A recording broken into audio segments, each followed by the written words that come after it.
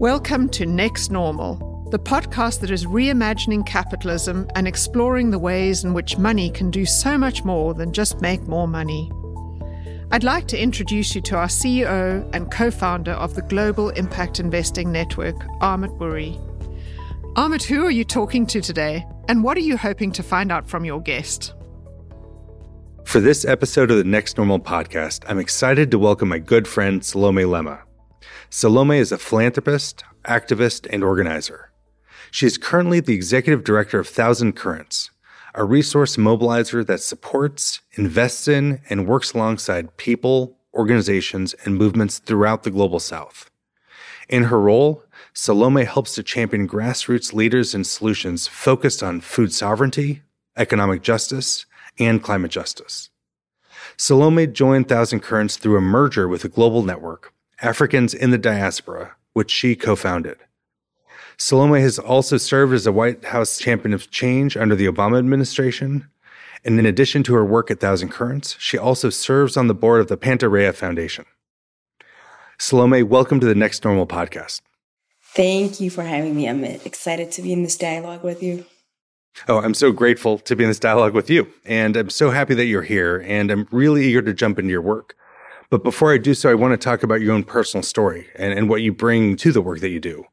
You were born in Ethiopia and then moved to the United States when you were young. Can you tell us a little bit about yourself and how that experience shaped you and the work that you do? Yeah, sure. I came to the United States when I was 11. And the first state that I landed in was Georgia, where I'm actually based now. And we lived in Marietta, Georgia at that time.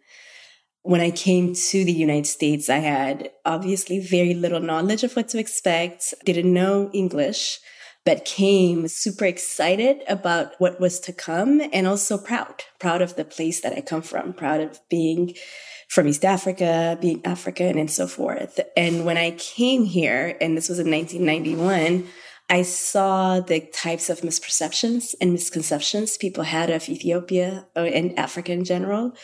The kinds of questions I had to answer were ludicrous and funny, but also really sad around if I had enough food, if I had a house, how I got here.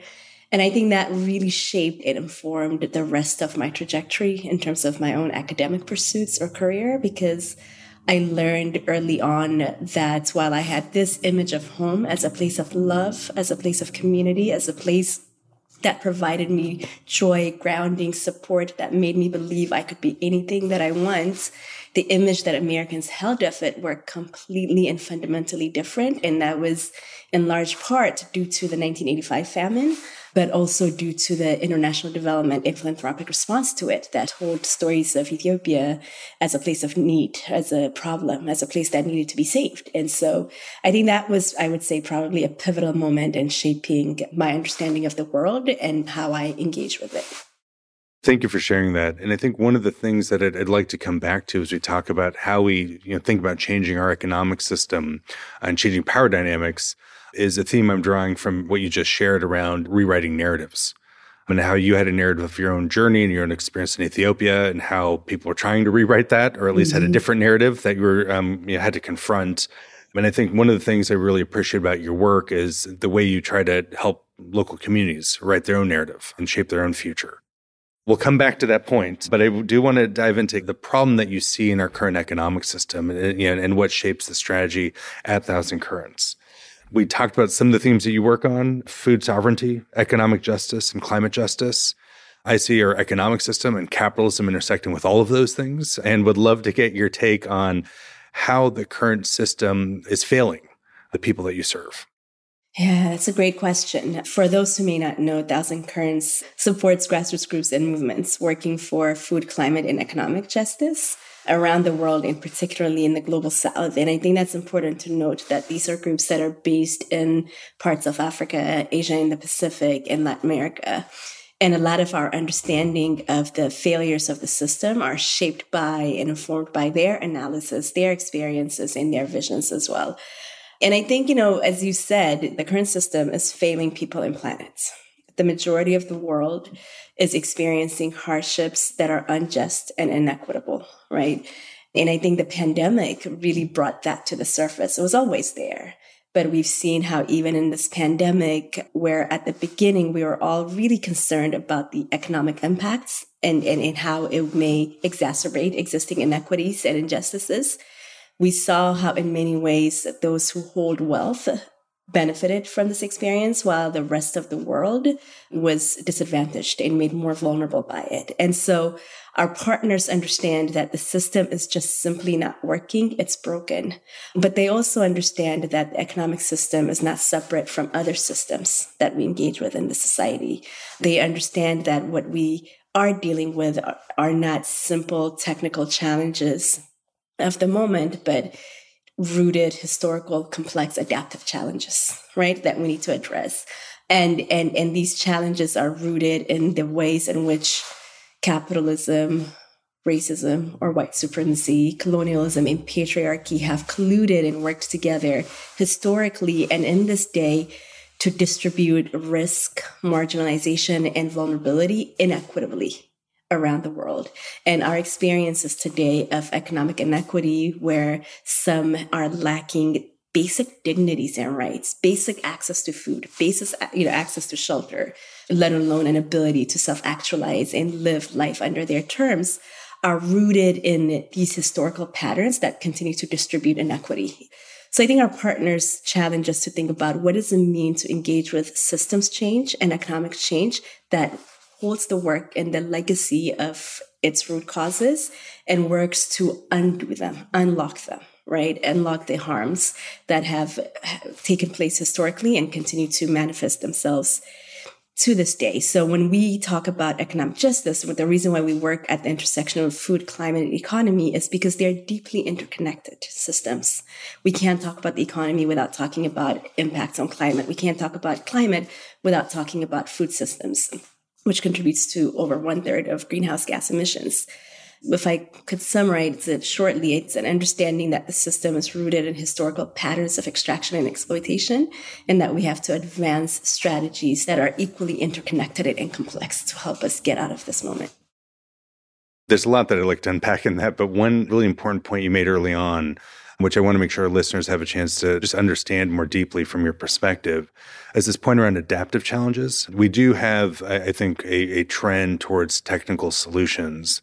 I also sense that there's a growing recognition, at least in many of the networks that I run in, that those alone aren't going to get us where we need to go. And so there's questions about how do we think about how to adapt systems in a much more fundamental way. Can you talk about with the communities that you work with and from the perspective of Thousand Currents, when you say adaptive challenges, what do you have in mind in terms of what that means that's distinct from how a lot of people are thinking about technical solutions today? Yeah, I mean, I think, when people think about technical solutions, we can even take climate as an example, right? There's a growing interest in identifying market-based solutions, right? Carbon offsets or other technologies that will allow us to keep carbon in the ground, because the recognition and understanding is that the climate crisis is an issue around carbon mitigation, right? And that's a singular technical understanding of that problem. But our partners would say that's actually not the challenge we face, that the climate crisis is a planetary crisis, but it's also equally a social, economic, and political crisis. And if that's the case, it's a complex challenge that requires us to think about how the different dimensions of solutions we advance would affect other areas, right? Or be affected by them. So when you advance a solution, for example, that's solely focused on planting trees, right? Let's plant trees. It doesn't matter who plants it, where the trees are planted, and what kind of biodiversity they advance. Then you're advancing a very technical solution that doesn't take into account soil health, that doesn't take into account community impact and ownership. And so I think our partners would say an adaptive complex challenge allows us to think about the system as a whole and not in its fragment, which means that we have to reimagine a lot of our understandings of how change happens and who drives change. And an adaptive challenge, you do not have a single hero or a single leader who's going to deliver change. It actually requires multiple actors and players in the ecosystem working together in coordinated action, even if they play different roles. And an adaptive challenge, we have to stretch our understandings of time, where particularly with an issue like climate, where we're operating from a place of justified urgency And at the same time, we have a crisis that is decades, if not hundreds of years in the making. And so we have to think about what a multi-generational response looks like, right? So in an adaptive challenge, you're not going to deliver a solution in 3 to 5 years. It's going to take decades.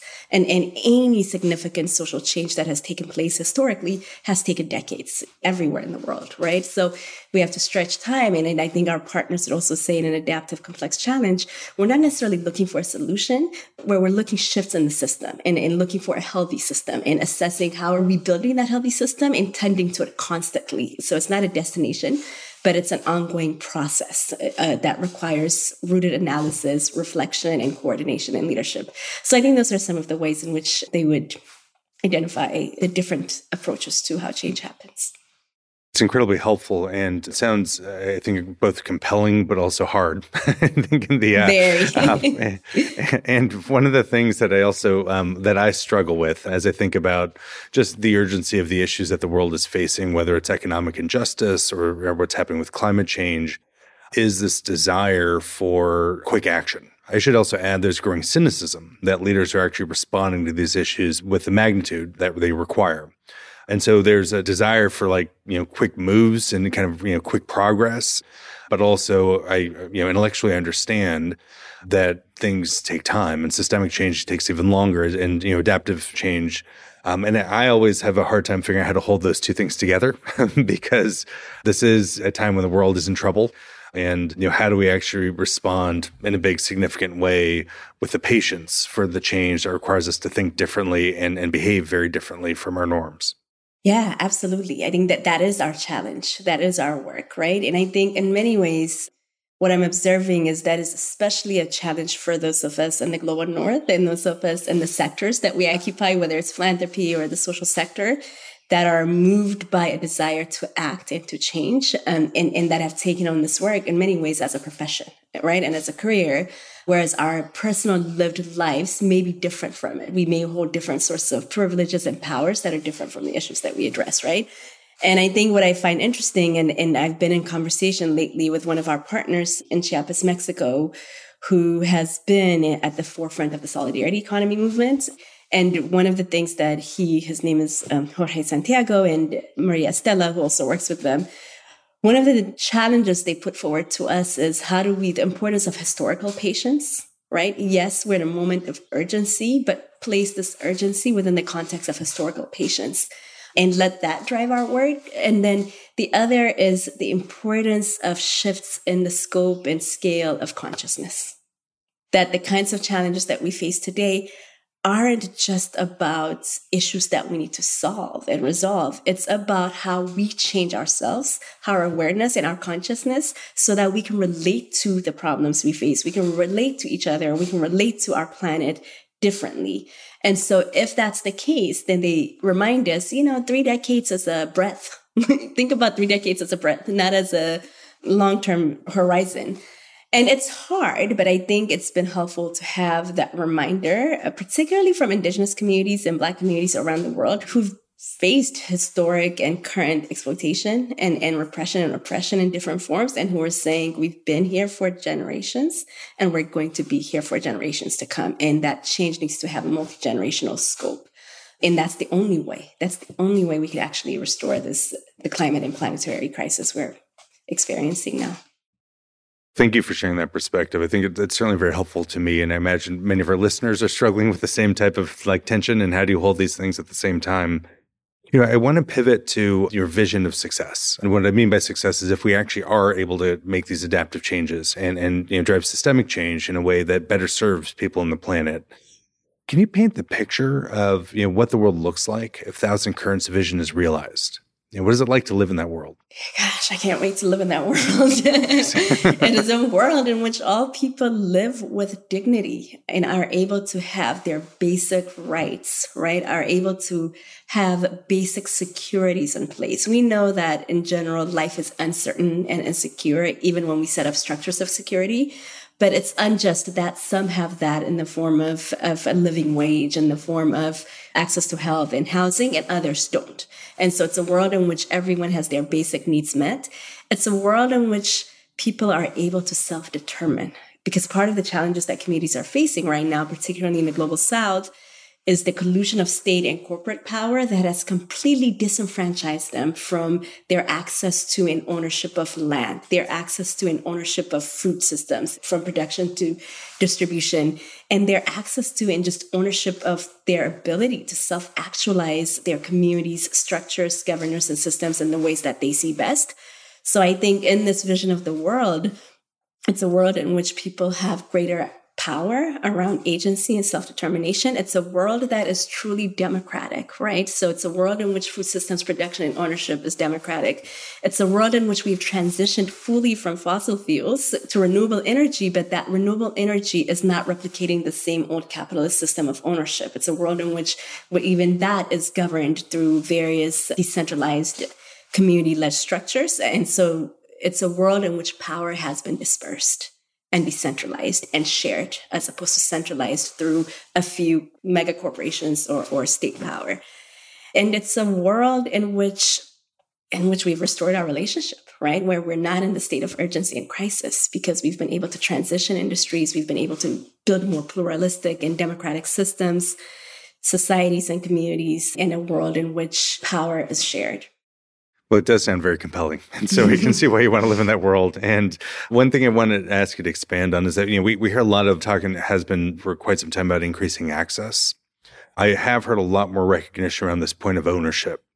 And I think it does connect to power and to kind of sovereignty. And can you talk a little bit about the importance of ownership and what you have in mind when you talk about decentralized structures and more kind of community participation in ownership? If we take green energy or renewable energy, for example, in that context, right now, there are large-sized corporations and industries that are providing renewable energy. And in this world, it would mean communities are able to control and own the provision of that service under their terms, right? So it is around the role that they play, not just as recipients of services, but also co-owners of those services. And I think that kind of structure can take shape in many different forms, right? It looks like worker-owned cooperatives in some areas. It can look like some of what people are imagining around the care economy. It can look like the community gardens and agroecological gardens and farms that people are building towards. It can look like community-owned land trusts. I think there's many ways in which we can think about how that power is decentralized and how ownership pivots from a few to a collective. With this vision in mind, I want to spend some time talking about what it would take to get from where we are today to realizing that world that you've envisioned. Can you talk a little bit about what types of steps you think need to be taken, whether they're local or global? I think the first step is centering and resourcing communities, frontline communities who are most impacted by these systemic inequities and injustices, right? They're not only facing the impact of the climate crisis or economic policies or authoritarianisms, whatever systemic challenge in their societies, they're also being shut out of access to resources to be able to push the kinds of changes that they want to change. And for us, particularly at Thousand Currents as a philanthropic organization and intermediary, one way we see the value of our work as moving resources to the front lines of change to be able to create an enabling environment in which communities can advance their visions, right? Because we actually don't have all the answers we need, but we need to create a space in which experimentations can be advanced, right? And so it's to be able to create that enabling environment by ensuring frontline communities have a seat at the decision-making table, have a seat at the policy tables, and have the kinds of resources they need to be able to not just challenge what is harmful about the current system, but more importantly, build the alternatives that we all transition to. I think that point is really powerful around this idea of creating an enabling environment. A mentor of mine had once said that we haven't really gotten good at figuring out how to help the bottoms-up approaches add up to systemic change. And I was wondering if you can talk a little bit more about that enabling environment. And I think this openness to the fact that we don't have all the solutions, but we need to create the space for them to be developed and surfaced and ultimately scaled. Yeah, can I do that with an example? Because I feel like it's always helpful to have a concrete example. We still have a partnership with a group in Guatemala called AFEDIS, and it's an indigenous women's rights organization. And when we started working with them early in the 2000s, they had a really successful microfinance program that had 100% repayment rates. Income was increasing in the community. Participation was growing. And they were receiving the type of global recognition that many who do that type of work dream of, from the Ministry of Economy at Guatemala to global financial institutions. Then in 2005 or so, they wrote to us to say they were stopping that program with no warning.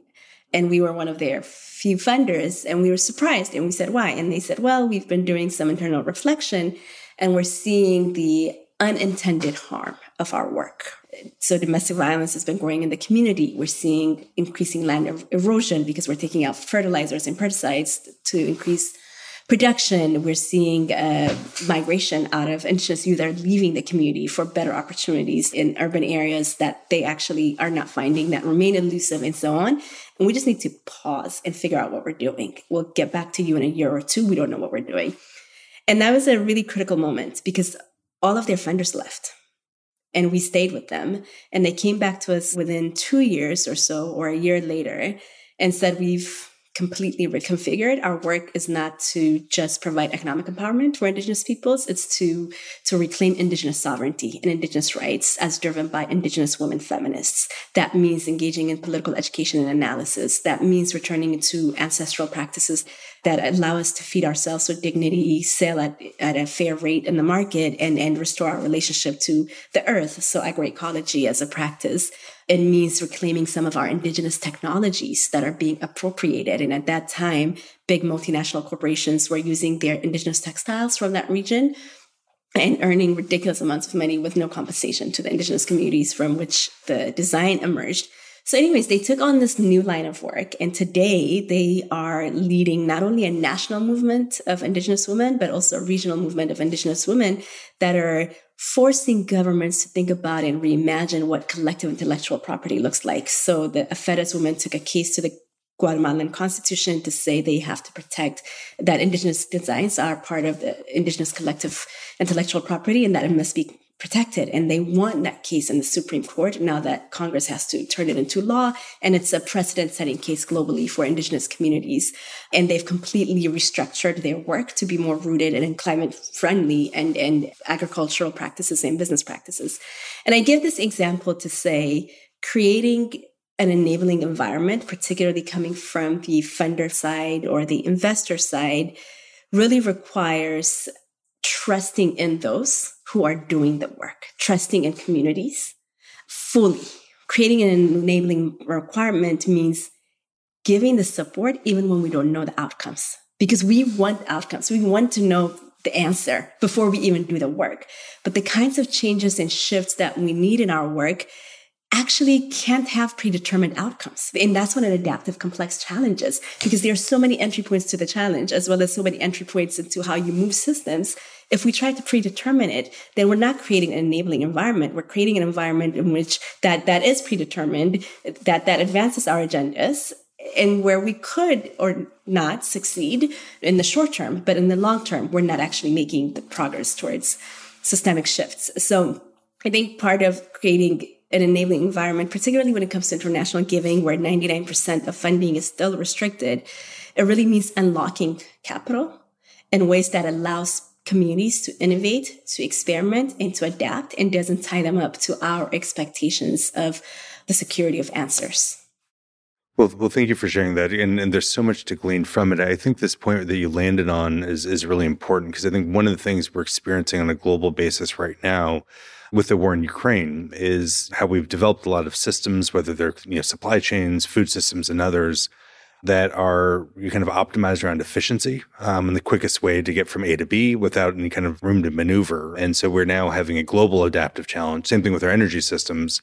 How do we adapt to disruptions in the system? And one of the things I'm hearing from you is, creating the space for creativity and also for resilience, in addition to, innovation and other things of like, how do you actually create the room for people to adapt and evolve in ways where the solutions may not be evident at the beginning of that evolution, but certainly are ultimately, driving towards that outcome that you're interested in as a funder. And I'm hoping that this time, whether it's the impact of COVID or the war in Ukraine and what that's doing globally, will lead to a recognition of how do we actually create more space for experimentation and adaptation, and also just more flexibility in our systems to adapt and evolve. Absolutely, absolutely. And how do we shift our ideas of outcomes from results to processes, right? And how do we see adaptation and resiliency as actually a significant marker of outcome in progress? Can you talk about that point a little bit more around process and how that is one of the goals and not just kind of the end results? For us at Thousand Currents, in all our lines of work, we try to think about how the changes we seek are not the world that we envision, right? The one we just talked about earlier, but it's also they live in how we get there. And the how is where the process lives, right?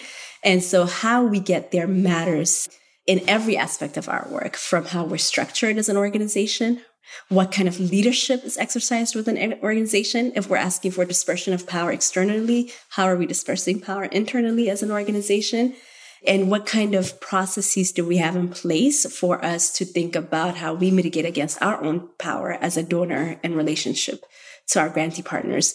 And so what that means for us as a process, for example, is we don't have a proposal form that we ask partners to complete with predetermined questions that you often guide how people think about and frame their work. We ask them to send us what they have, right? What are their visions? What are their strategic plans? What are their ideas? We don't have predetermined reporting forms that we ask, again, with our own questions that filter what they provide to us to meet what they think we want to know. We have one question, which is, what do you want us to know about your work? And when we switched, that was not always the practice. We switched to that about 2 or 3 years ago. And what we saw is we actually create a space and a process that allows people to think more holistically as a whole, as opposed to the fragments in which we engage with them, because we're thinking about this solution and this product. So that's all we're engaging with you. When you create a space for them to show up as a whole, you learn a lot more. We're learning a lot more about the organizations and their work now than we ever did before when we had project-based approaches. And so I think the processes are important in terms of not just what we expect from the change, but also how people advance those changes and how they're able to self-determine the process of getting to those changes and how they're allowed space to not just succeed. Because when we think about products and results, we're thinking about success, right? But they're also allowed to fail, because there's no way we're going to resolve these systemic challenges without some of us failing, right? Some of the ideas working. I mean, if we look at private sector, venture capital, 10 to 15% success rate or what have you, right? And we need that kind of flexibility in our sector. And to be able to have that, we need to see the process of both win and loss as part of the results that we seek, as part of the work that get us to where we want to be ultimately. Can you talk a little bit about how you think about scale? One of the things that's so powerful about your work is that it is so local and it's so community driven. We're also talking about issues that are global in nature, that transcend national boundaries, certainly community boundaries, and that require kind of that adaptive change on kind of an international level.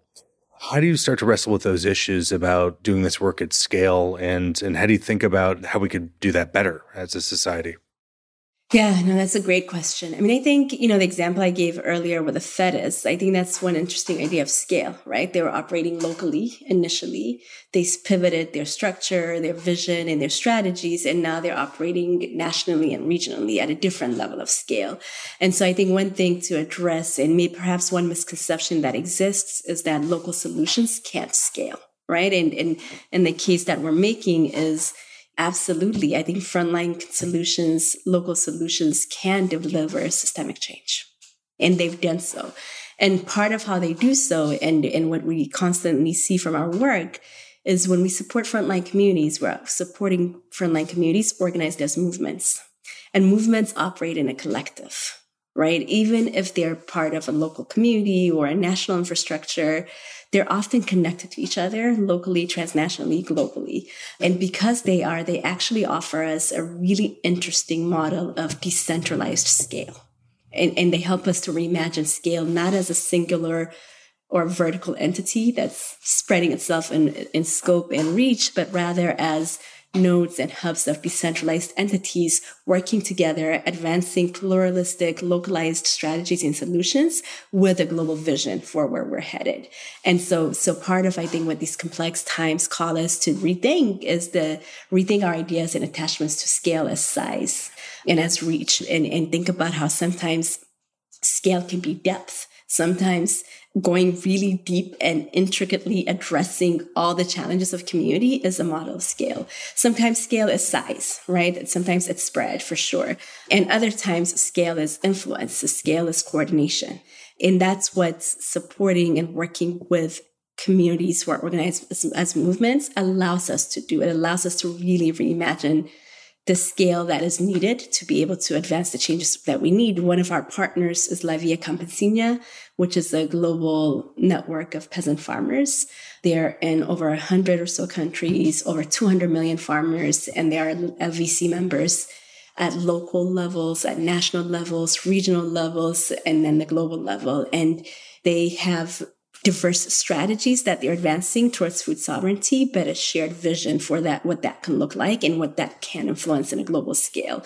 And I think that's where, to me, that's where a lot of significant portion of my hope lives. My hope lives in how we reimagine and how movements help us reimagine scale and impact, so that when we do reimagine it, we're also dispersing power and enabling change that is more contextualized.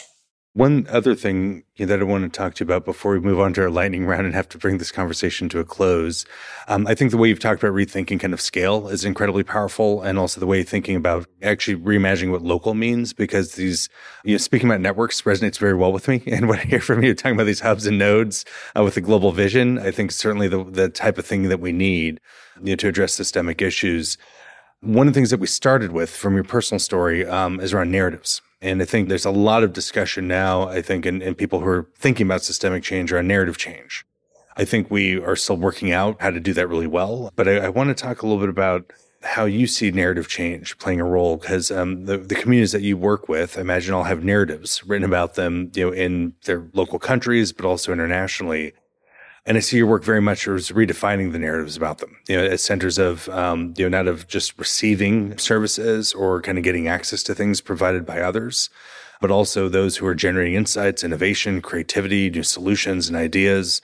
You have a lot of points around that I think are very important around, kind of creating ownership and self-determination, which is a very different perception from, I think, how popular media might paint a lot of those communities. And so can you talk a little bit about the importance of that in your work and how that factors into how Thousand Currents approaches its strategy? Yeah, absolutely. It's central, and we're also figuring it out. How do we as a foundation do narratives work well? It's actually part of one of the pillars of our new strategic direction that we're launching in June. But it has always been central to what we do. The reason why Thousand Currents was started in 1985 was because our founders saw at that time a great move towards the World Bank, IMF, Bretton Woods institutions-led type of exported development, and said, wait a minute, why aren't we supporting communities directly? Why are they not drivers of change, right? So I feel like Thousand Currents is an organization structurally, but pragmatically, and as a story, is a narrative change, right? It's to change how we relate to development, how we relate to philanthropy, and to weave new stories.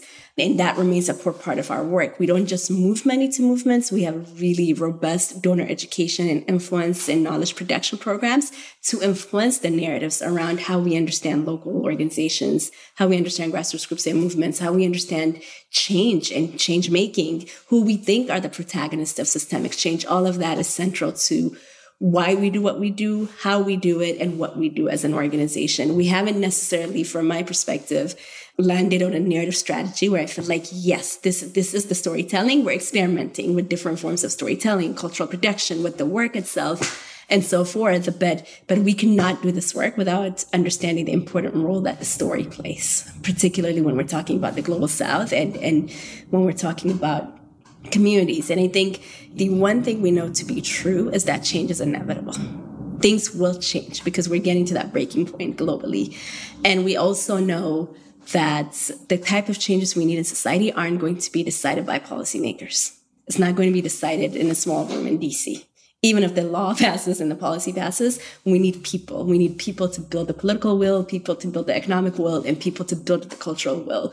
And what often builds that, in addition to organizing, in addition to building out the alternatives, are the stories we tell, right? And the stories we tell to ourselves and the stories we tell to each other. And that is a significant arm of supporting the kinds of changes that we need moving forward. That's incredibly powerful. And I think this point of like who gets to write your story, I think is also so important to the to what I'm hearing from you. We've covered a lot of ground. And before we bring it to a close, I'd want to follow our tradition of a lightning round and get some recommendations, because I imagine many of our listeners will be inspired and stimulated by what you've shared.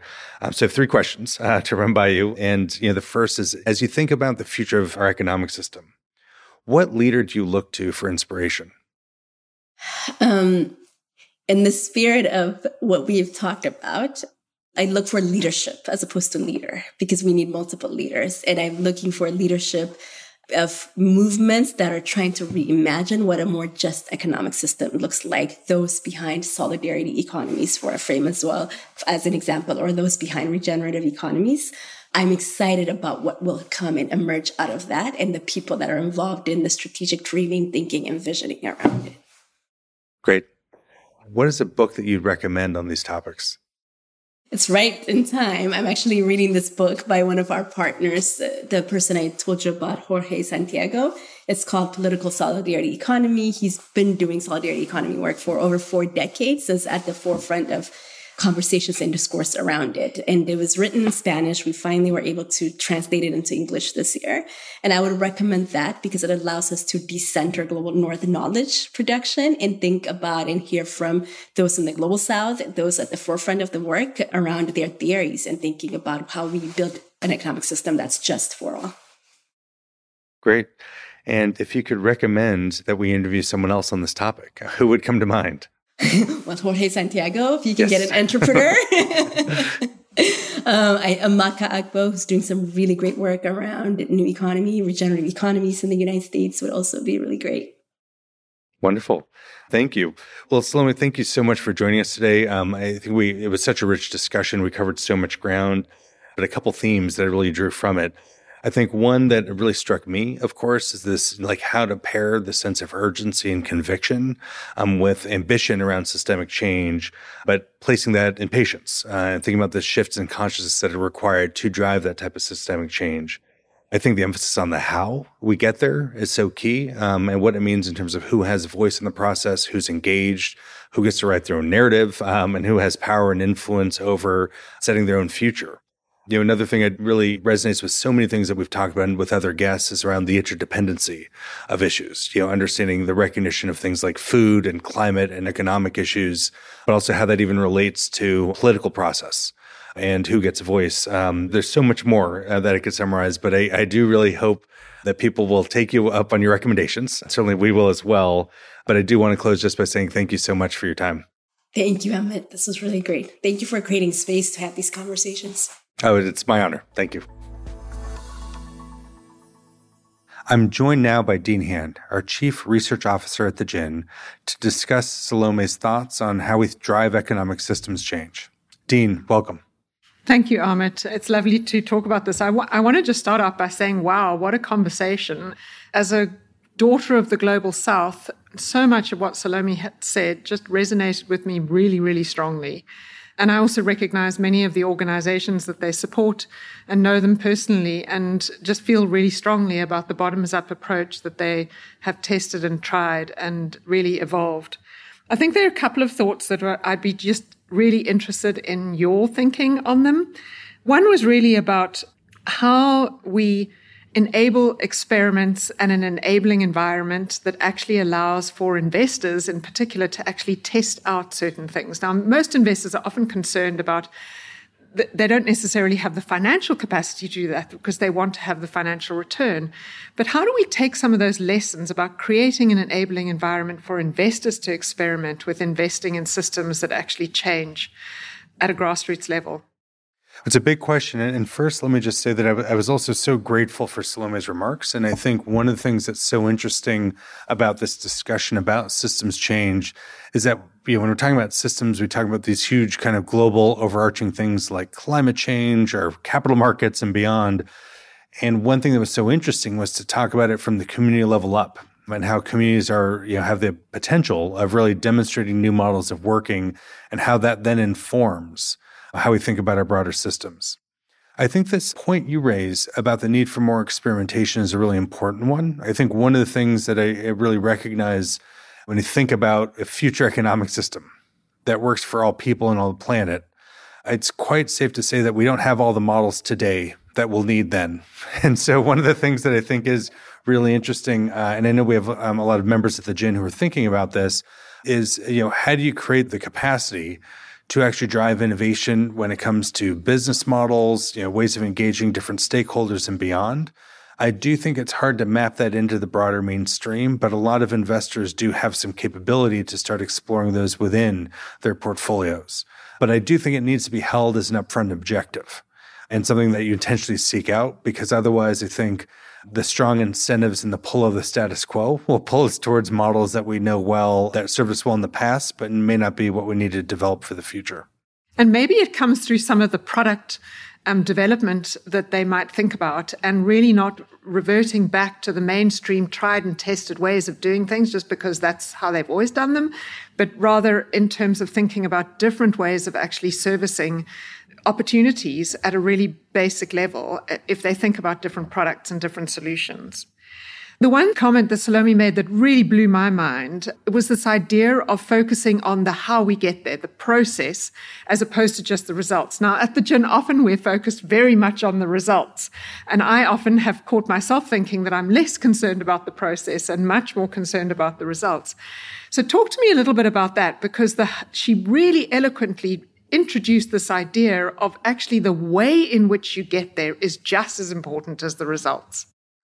I really like that as well. And I will acknowledge that it's very understandable to really be focused on the results. Because when you think about the issues that motivate impact investors, we're worried about climate change, economic inequities, and those can have a huge, profound impact on people's lives. So there's the desire for speed. And how do we get to the results, and what's the fastest way we get to solutions? I think one of the things that, as you point out, is really important to think about is what's the means of getting to those ends? How do we achieve those results? And actually even thinking about the how as a result in itself. And that is one thing that we do a lot at the GIN when we think about developing new research approaches or developing kind of new themes in Iris Plus or kind of new ways of helping to guide the market, that we do engage a lot of investors along and other stakeholders in that process. And that actually gives you a better result. And also you get a group of people going through an experience together, which in itself is a great outcome. But I think that emphasis on process is really important in the journey itself. And it's something that I hope our listeners all take away and have some space to reflect on. How can we think about different ways of getting to those results? And in some cases, it may make them more durable, which I think is the case in what Salome was saying.